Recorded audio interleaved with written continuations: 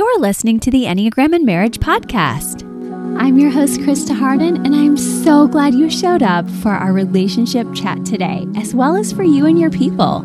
We're all about living intentionally here so you can experience joy and balance in your relationships once again or for the very first time. Be sure you hang with us on our social media platforms, and if you like research like I do, make sure you check out our website at enneagramandmarriage.com for our weekly newsletter, freebies, and so much more, as well as at Instagram and Facebook. We have so many goodies to share with you. Let's dive right in together. Hey guys, I'm so happy you could join us for this episode. We are having such a special time today with pioneers in the trauma and faith conversation world, and that is with Dan and Becky Allender. You probably know their names. If not, you will very soon, and you'll be curious because they've helped hundreds of thousands of people with trauma, abuse, sexual abuse. They've developed with others the Seattle School of Theology and Psychology, including the Allender Center, and oh my goodness, the books they have written, the marriage work they're doing. It is prolific, and we are so gifted for them to not only share with us today as experts, but they are here on the stand with us as a couple of many decades who is going to talk seasons of life with us, who is going to tell us how they work with contempt currently when it comes up, and even how they're trying to work on generational patterns and re-storytelling continually. You'll remember we had Steve and Lisa call on, and this couple works with them and others that you've probably heard. Jay Stringer's come through that school. So many others that we've had are connected and appreciate the Allender Center and all the work they're doing. And I'm just so grateful we get this time with them today. So I love the real and deep conversations. And then I also want to make sure that if you take any of their courses, make sure in the show notes that you also grab the code Enneagram15 because their online courses are all 15% off for our audience. So make sure you take advantage of that because they have so much to teach us. If you're like me and you're more of a distance learner in this season of life, or you also can hear about their wonderful deep dive and their retreats. So they're meeting us with social, with the one-to-one, they're meeting us with the self-pres because they know we're all in different spaces. So I can't wait for you to hear the authenticity. I can't wait for you to hear their types if you don't know them already. And I can't wait to just dive in because we get a really encouraging, and I really mean that when I say that because I feel like they bring us courage through this episode. They've been through a lot and they're willing to share. So let's not leave anything on the table either. Let's come in with arms open wide and learn from them.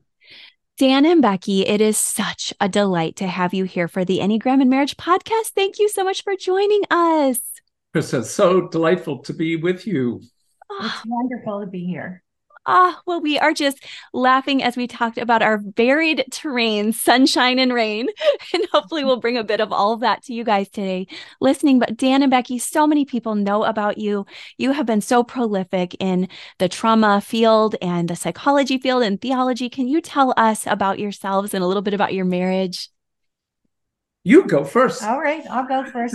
Well, I actually thought I was marrying a pastor, when actually I did marry a pastor, but God had different plans for him, and he got a couple of more degrees, and it's been a really good fit for Dan. I've seen him change over the many years and just become more and more tender with all the stories he has sat with and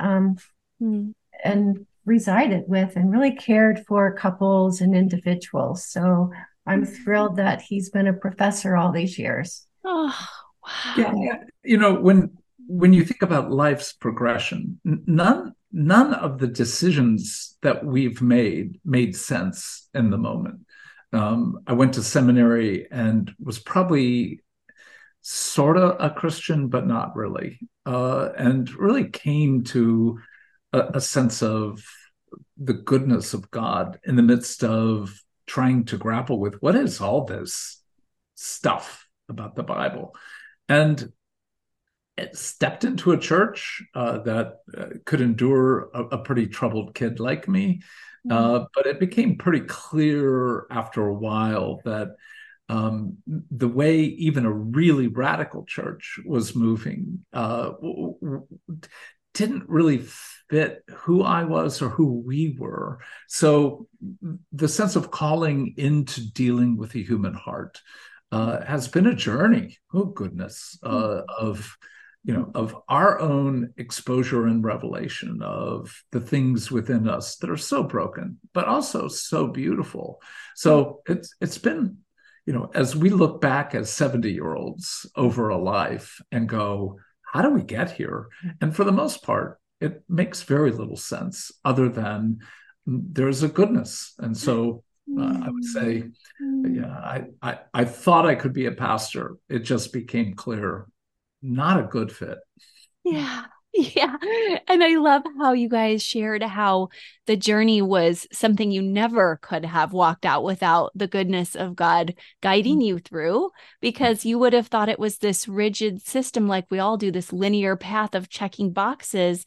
And even Becky shares that as she's thinking, this is the man I married, not knowing we change and evolve so much with all of our, changes in our brain. So that makes me laugh.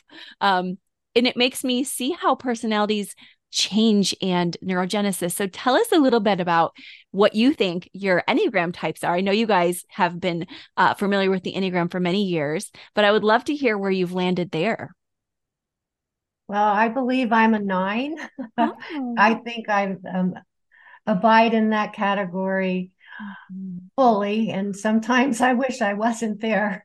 Yeah. But it's my journey of just pleasing people and having a lot of different types of friends and relationships, just kind of following. I'm a good follower, and Dan's a good leader, being you say what you are. Well, I think this is part of the fun of the Enneagram, is that I think you can locate yourself.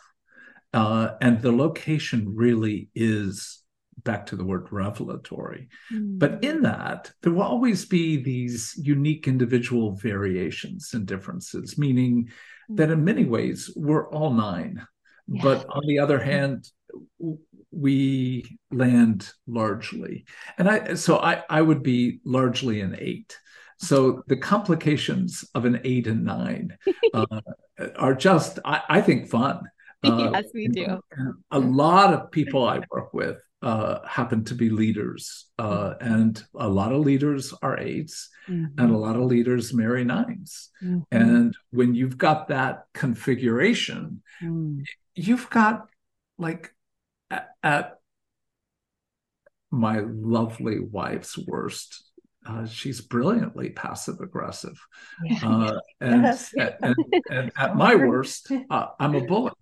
And so between a bully who's shouting and a brilliant passive aggressive who's stonewalling, but also freezing, and in that process, thwarting,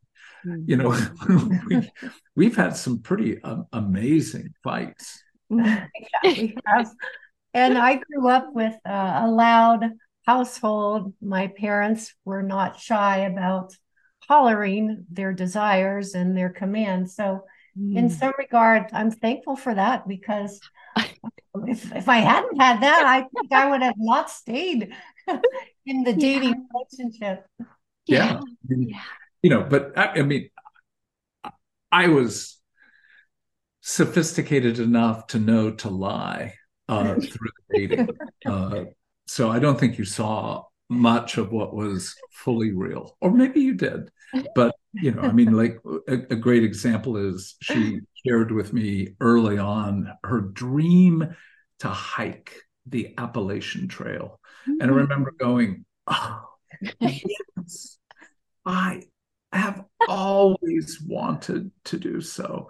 I didn't even know what the Appalachian Trail was. It didn't matter. Whatever she was and desired, that was, in one sense, I think, the brilliance of an 8 to accommodate, to gain access. So you totally scammed me in quite a few ways.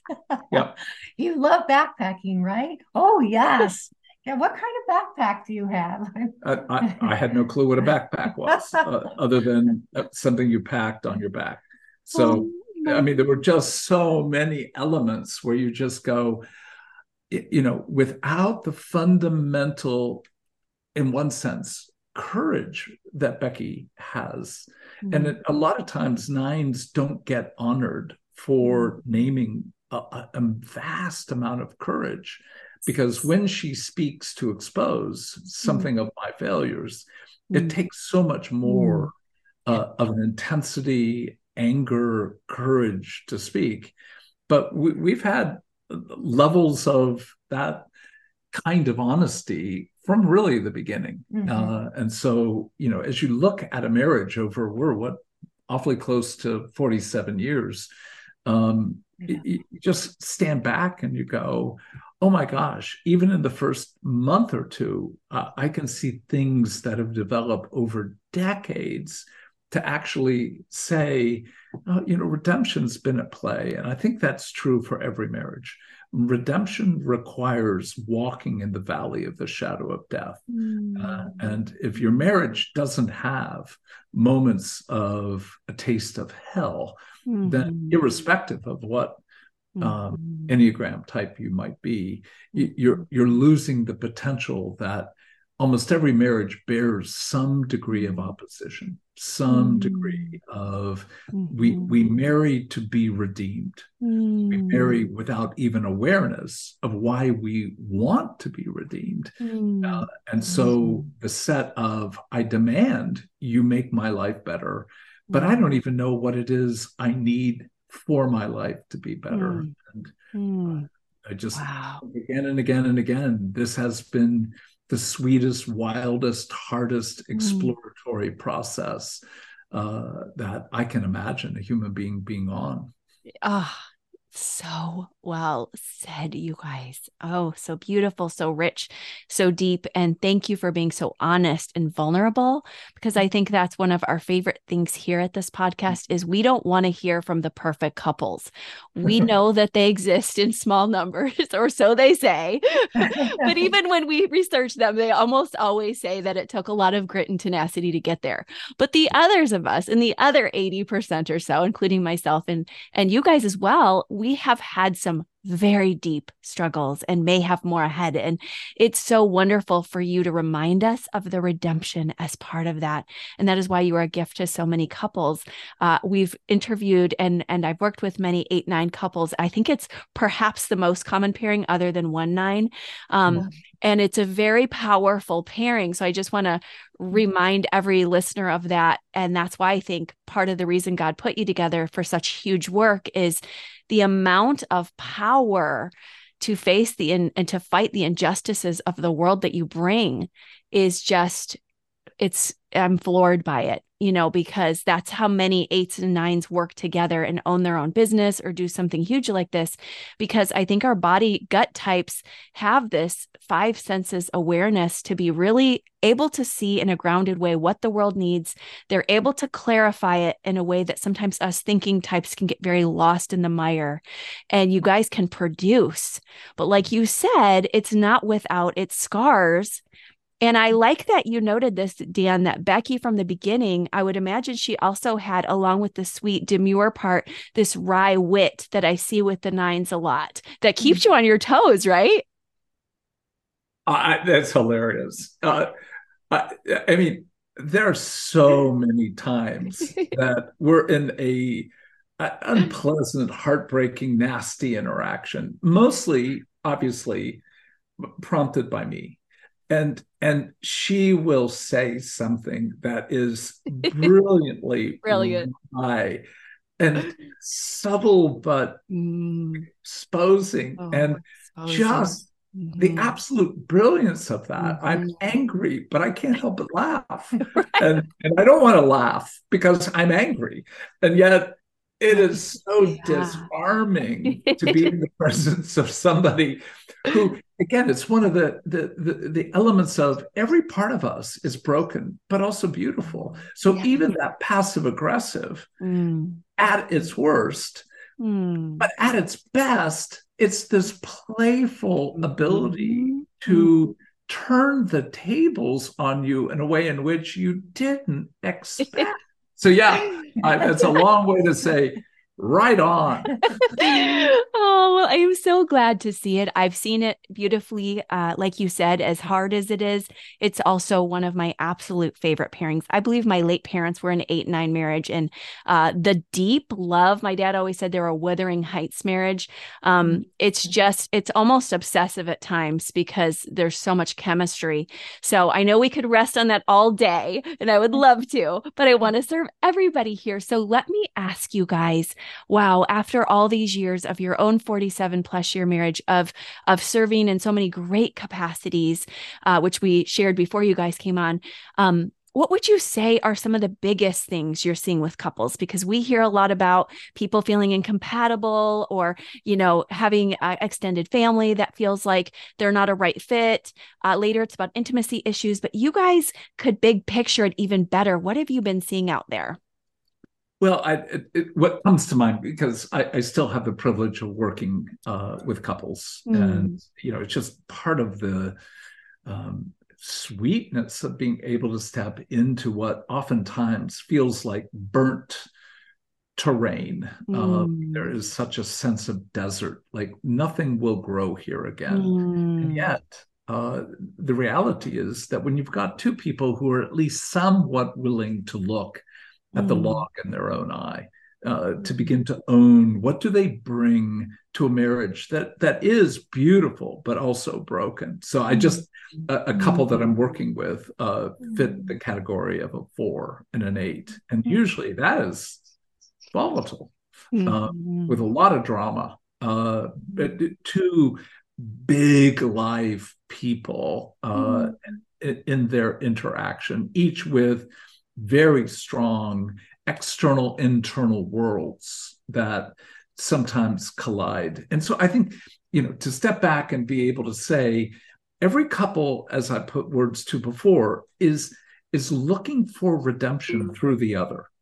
But oftentimes that redemption is not being acknowledged, meaning we marry out of our family of origin, not just out of our Enneagram. We marry out of the debris, but brokenness, but also something of the glory of our family of origin. And I came from a world that had a lot of mental illness, a mother who was borderline, a father who was very disengaged. And that realm sort of opened the door for me to be very watchful, very insightful, but also deeply, deeply reluctant to let my heart be captured by anyone. And so, when you've got this pairing of deep desire, but also deep suspicion, and then to engage, with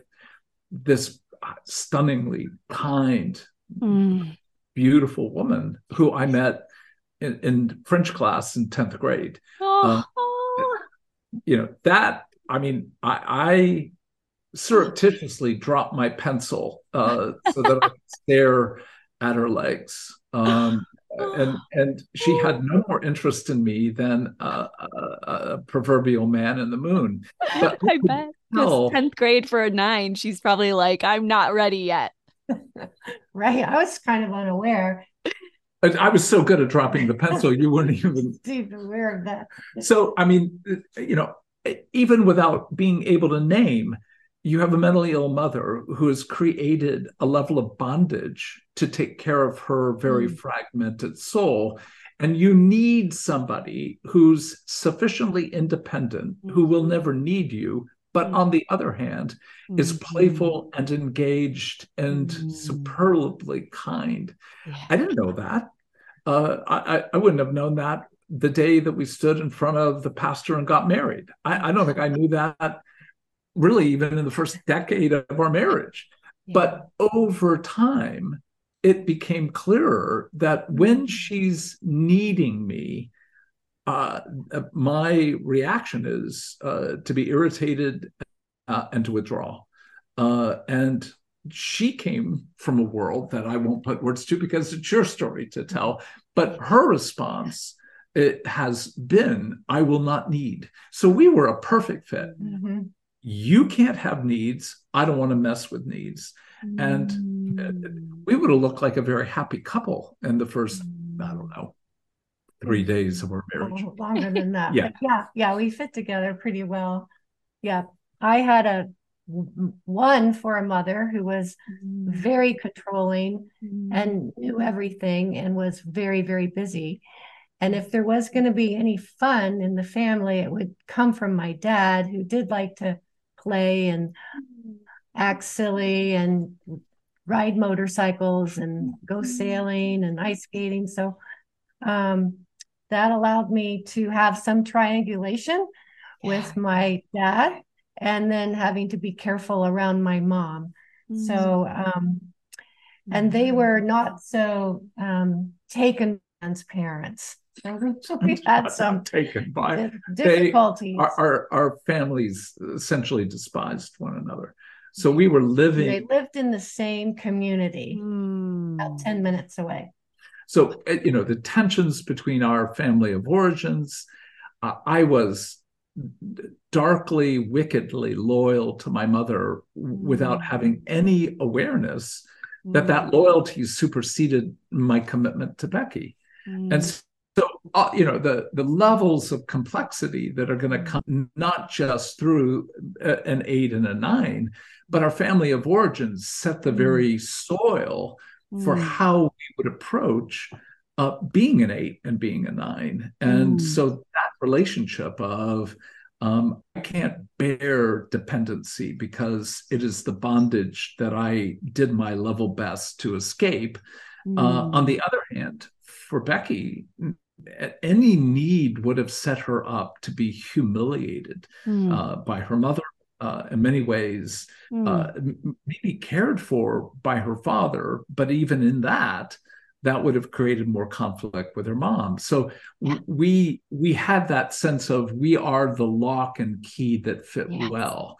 Yet that lock and key is just built on so much trauma, so much fragmentation, and in so many ways, such a failure of love.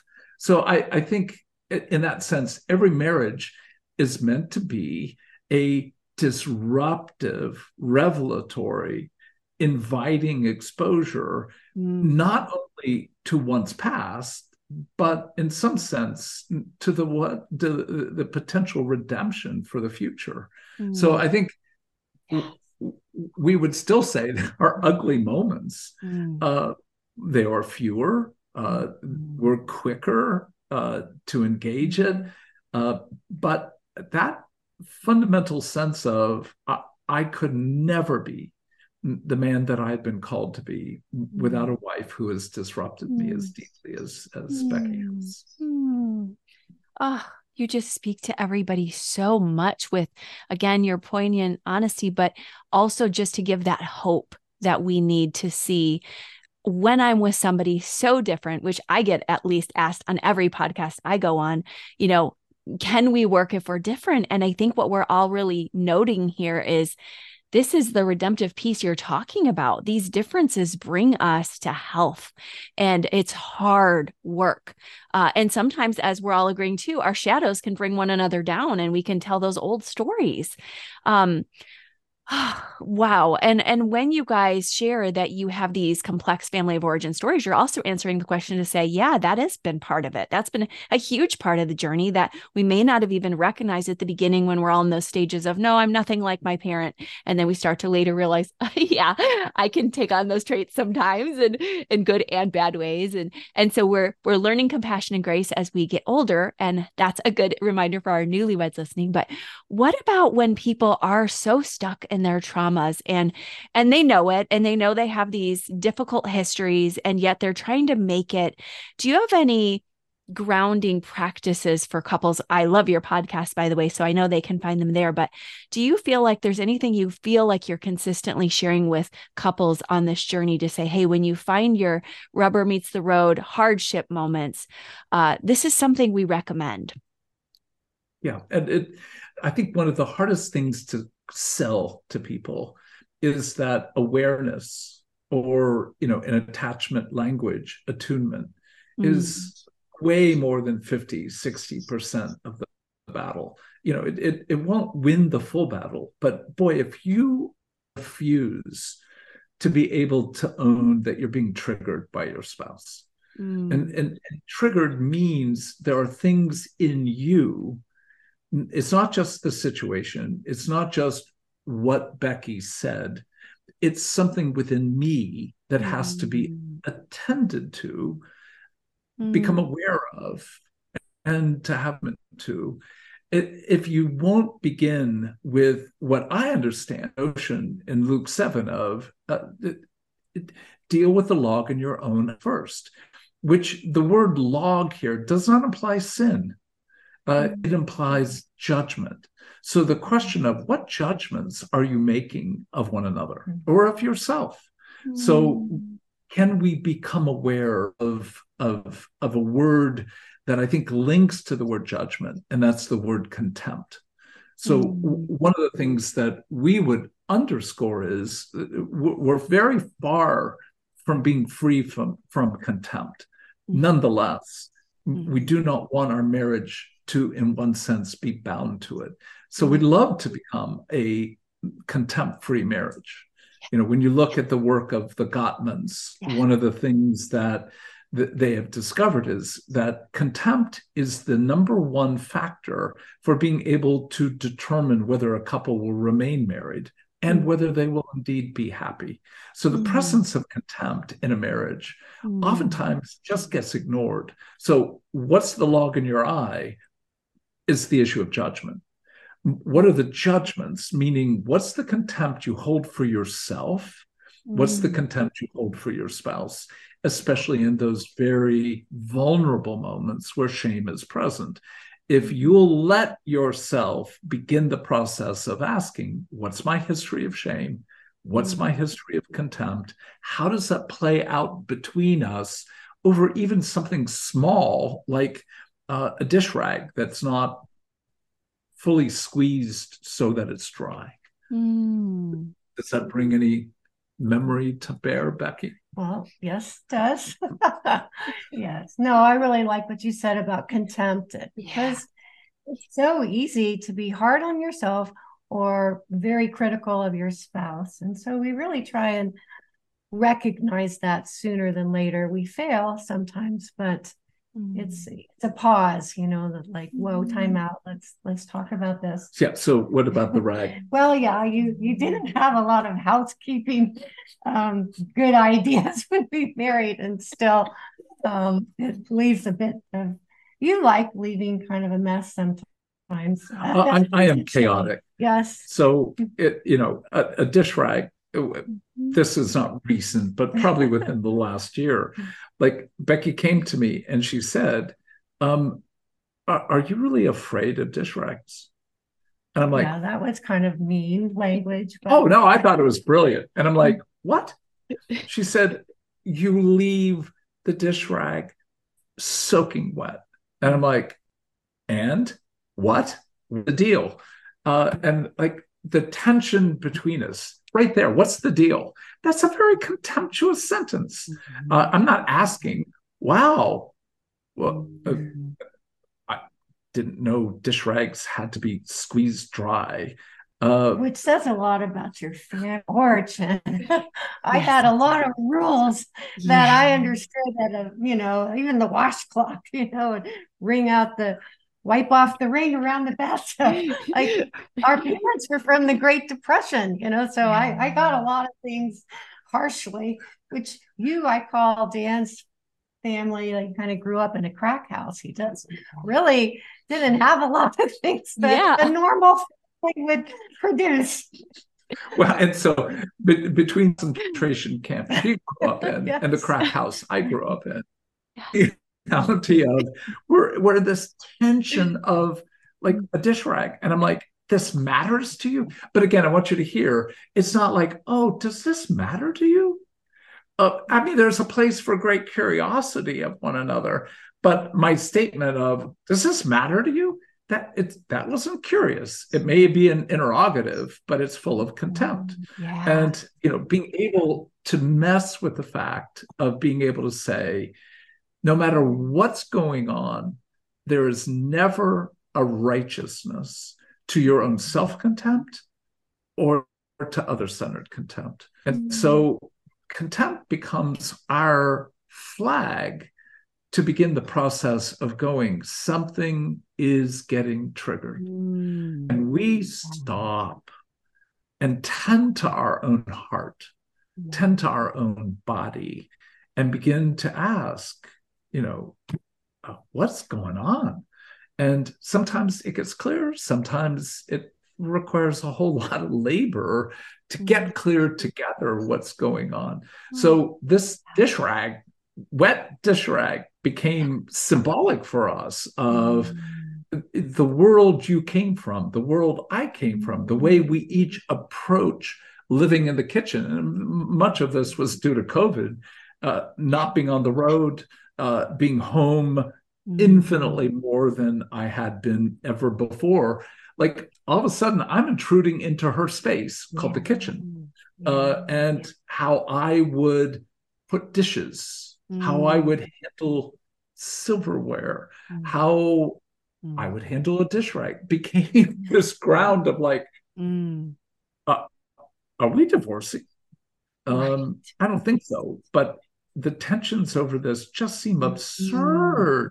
But that's the labor of going. There's a bigger goal to a marriage than getting along. Back to the word, it's redemption. I'm meant to enter her world. I'm meant to invite her to enter mine so that we can do more than merely compromise. We can actually create together who we're meant to be. And that becomes, I think, both dangerous, but also worthy of our soul's engagement. Yeah, you said that so well, because when we don't allow for these changes to take place, we miss what we could be together. And I love how I was sharing one of your quotes with my husband this week about, what we could be together as part of our design for marriage. And you're really saying there's a lot of layers to unpack.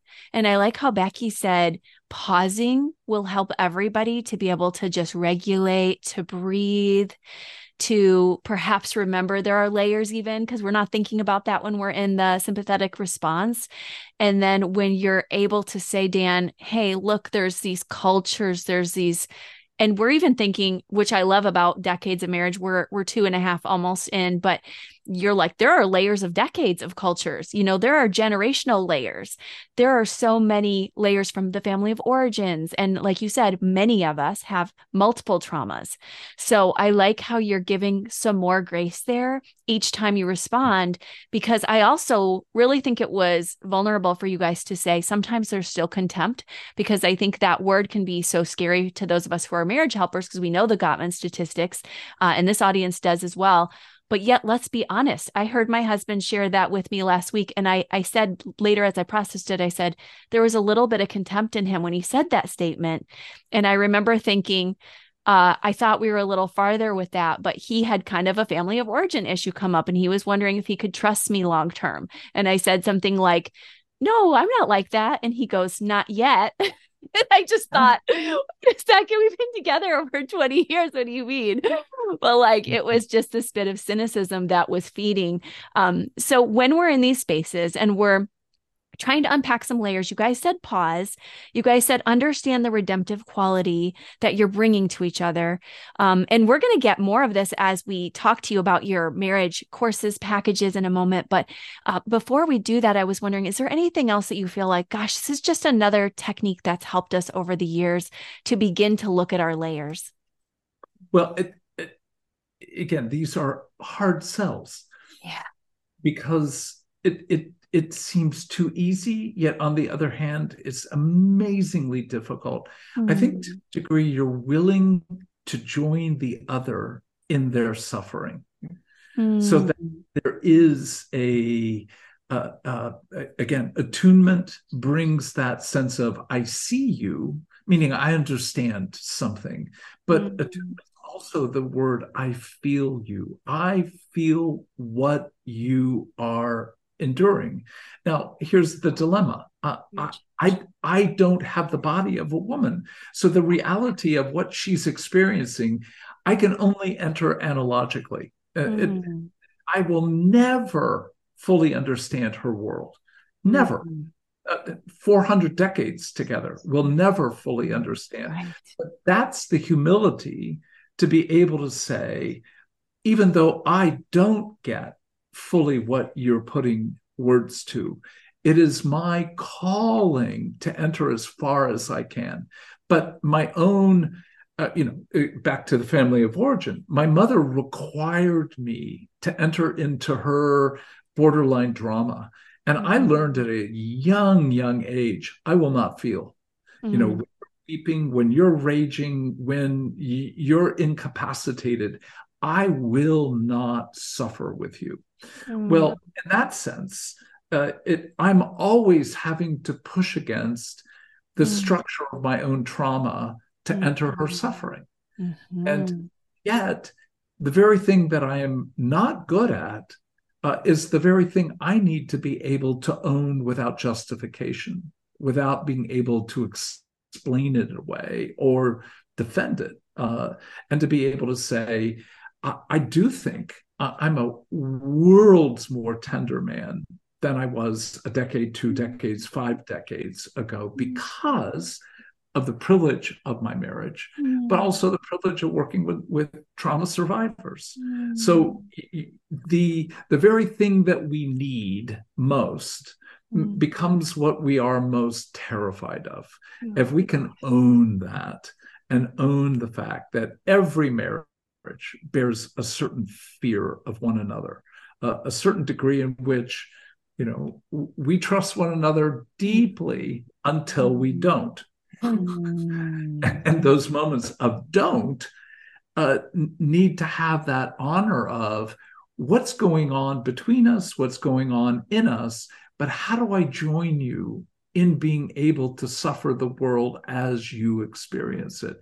And I think that has been just growing capacity together. I do think that story work with trauma has allowed me to be much more curious about the parts of your story and parts of your story that you haven't even really thought about. Right. And so it's kind of a new time for us as a married couple to just have this whole new language and curiosity and then compassion for one another. It came up where I looked at the refrigerator and it seemed to be absolutely empty. And I said, are you shopping, or do you want me to go shop? What's going on? There's something in the refrigerator. And she's like, there's a lot in the refrigerator. So she said, come here. And she opened the door and began pointing out, like, this is dinner tonight. This is dinner tomorrow night. And as I was walking through, I was not comforted. It wasn't like, oh, yeah, I see. It was more like I felt even more angry and fearful. Yeah.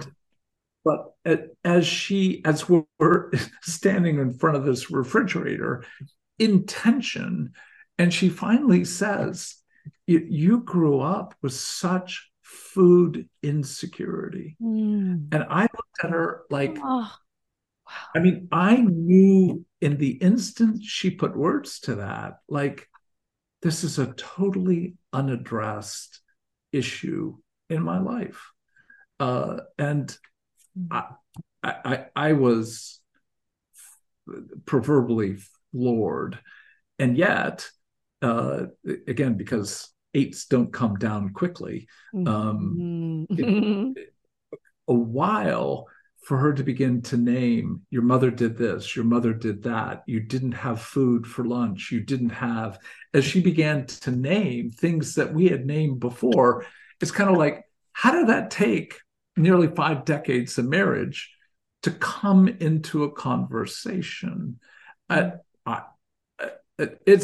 It's been heartbreaking and highly revelatory in a way that we now talk about food in different ways, that we each have such a different experience with food that I think there has been a growing sense of being able to suffer something of the world that food was for her, food was for me. Wow. And I love how you remind us that when we know these depths, it does take decades. It does take time to marinate. And I think that just even hearing that story where Becky was able to use these restory techniques, she's able to really enter in a way that I don't think a 9 can enter in when they haven't done the work, because a 9 is going to be guarded with like, they're a justice type too. Like, what do you mean? And there's a lot of domesticity, pride for at least my daughter, who's a 9. Today's her 16th birthday, and she's been cooking and winning baking contests for years. I mean, it's like, this is a prolific type. It's a very powerful type, as you guys know, 9s. And, there's a huge amount of insult that can go into a 9, and they have a lot of inner stories from the past about the hurts. And even with, all the work that you've done, for you to be able to add to that, knowing your husband's story, coming out of yours for a moment and saying, this isn't really about me. This isn't about judging me. This is about, he has a brokenness here. And just sharing that with him invited him into him allowing himself to see his own suffering. And that was huge for him, because I don't think he had permission for that. And then I also love how you gave your 9 wife, Dan, permission for her to see her suffering, because we know 9s are like, once I share, they're going to go away. Especially, like you said, a bustling 1 who couldn't handle that perhaps as a mom and wasn't in the Enneagram lingo at the time. And so that's incredibly hard. And that takes a long time to do that work. So I'm just sufficiently impressed. Thank you. Yep. Again, it's back to, this is so much stranger than what any of us would have presumed. Stood before whomever, made our vows, and walked out, husband and wife, and then to go, oh my gosh, I can't imagine the 24, 25-year-old couple that got married listening to this podcast going, oh my God, you mean it took 5 decades to get there? And the answer, well, yeah. And I don't see that as essentially as a problem, as much as, oh my gosh, this journey has been wilder and sweeter, and far more agonizing, and yet so far more lovely than I could have ever imagined at those young, sweet beginning years. Oh, wow, that's beautiful, you guys. And the big takeaway I'm getting from this part of our talk before we wrap up is, suffering is really important to honor in your partner and in your family. And of course, I'm thinking of Job's friends, that when people finally quieted down, they just sat with Job.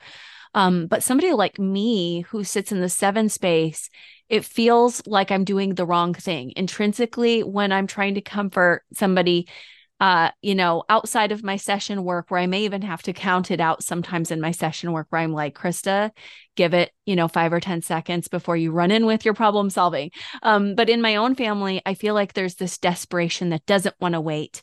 The love is too big, too sensitive, too agonizing. And so I want to heal it for them. There's a lot of people like me, especially in this fast culture. What do you think we can say to them when they're scared, and me too, to suffer with, because we feel like we're going to make it worse? Yeah, we don't have much honor for fear. It's such a obviously biologically disruptive emotion, and so that normal fight or flight usually is our more typical response. But if there is that freeze or even fawn, the idea of, can you sit with what you are suffering and not bring judgment nor bring resolve?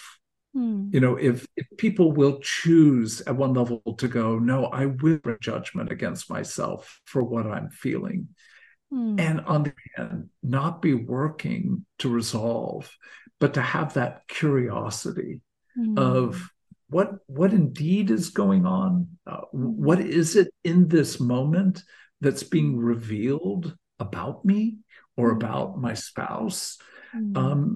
To be able to sit, and I think that's Becky's phrase of pausing and honoring, and in one sense, being able to welcome fear as a guest into your life, into your home, into your body, and to be able to say, you are here to bring me something, not just teach me, but you're here to bring me something, and I want to receive all the gifts, this rage, this hurt, this confusion, this fear is meant to bring.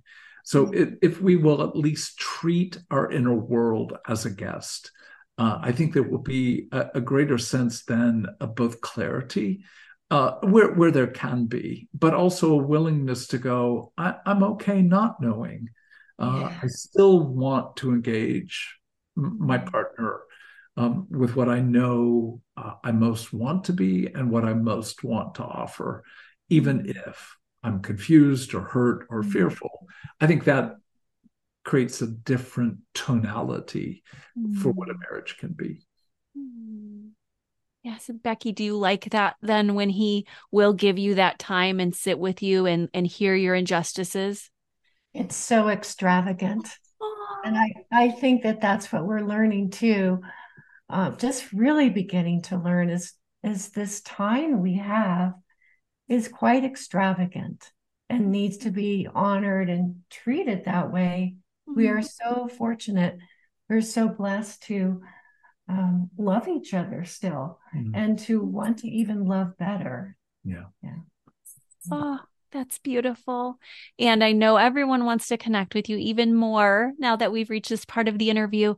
Tell us about what we can hope for in the marriage retreat, and just by getting to peruse your website, what are the resources you really feel most passionate about for couples? We do have a special Enneagram coupon I'll share afterwards as well. Well, we work with Steve and Lisa Call that I know you have had on as well. And it's a delight because we're sort of the older couple. They're wouldn't see themselves as being the younger couple, but they are the younger couple. Having two different perspectives, certainly for different Enneagram types. But what we try to do is to create a context where we do conferences where people get that first entry into something about the nature of what it means to leave your mother and father, what it means to actually weave by words a level of communion, and what it means to become one flesh. But a lot of times that's enough to get people going, I want more. And so we develop this retreat where people have a chance, usually only about 30 to 40 couples, no small groups, no interactions directly about your marriage, but where the material begins to take you into attachment and trauma, and to the implications, particularly of your family of origin. And we do a lot of work where you do writing and talking and exercises. So it's a little more intimate than the general conference. But then we also, with the calls, do something we call the marriage intensive, where we'll take 8 couples, and four couples will work with Steve and Lisa, 4 with Becky and I, and begin to step into the particularity of family of origin stories. How has your trauma shaped the way you both engage one another and yourself as a result of your marriage? So we've worked really hard to, in one sense, give people what they need. And some people just need that first entry. Some people need an entry without direct personal engagement with story, but some people need to step into the richness of their story and where it is both very broken and very beautiful. And also say that Steve and I, but also Becky and Lisa, are finishing a book on trauma and marriage that unfortunately will not be out until the year 2025, but it's been an exciting process to say that, for us, some of the greatest delight is our marriage and helping other marriages. And this is our, in one sense, swan song on this earth labor to help grow what we have been so transformed by one another and what we want for other couples. So that's the invitation. Plus, Steve and Lisa and their work called Reconnect and our work at the Allender Center, we both have online courses. So that's sort of the full menu of what we've been doing. Oh my gosh, that's great. And I see it in terms of our Enneagram instincts for those self-pres types. They can stay home, or some of us are self-pres by proxy of having younger children and just needing that space. Some of us, though, like you said, need that one-to-one time where it's very rich. And I like how you said there's a protective layering where it's you guys doing the work, and you're already stepping out to go visit a center and to do this deep work. And so you get to have that intimacy of knowing this is you too. And we'll teach you. And then, like you said, there's a bit more of a social retreat as well, where couples can, have the bigger picture. And I think that's important. My husband being in that group, he likes the wider group. And so I love how you're even attending to people's trauma layers. And then there's the book coming. So we're very excited about that. And your website is the best space, it sounds like, to find all of it. Is that right? Absolutely. It's I always forget it, but I think it's the allendercenter.org. Yes. And I will be sharing that in the show notes as well. And so I'm so grateful. And that is definitely the website. But we are just so honored to have you here. Your work is a delight. We can't wait to see this swan song. We're just happy tears over here of, mine are interior because I'm 7. But you taught me about bringing them out more. So I appreciate that so much. And we just appreciate you guys. What a delight to be with you. This is so fun. Yeah. Thank you. Thank you so much. Thank you so much for joining. I am still so moved by the vulnerability and the stories. I'm just grateful. I quite honestly thought that the Allenders would come on just from a teaching space. I was totally ready for that. And instead, they bared their hearts bravely with this 8-9 pairing to be so justice oriented together. And it really showed me that for them, their way of shining in the world is to hold justice for one another.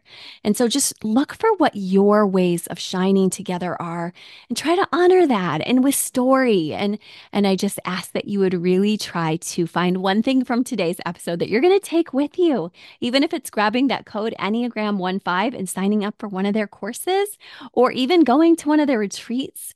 Also know that we have all kinds of books between us both for you to grab for Christmas presents if you're in that season.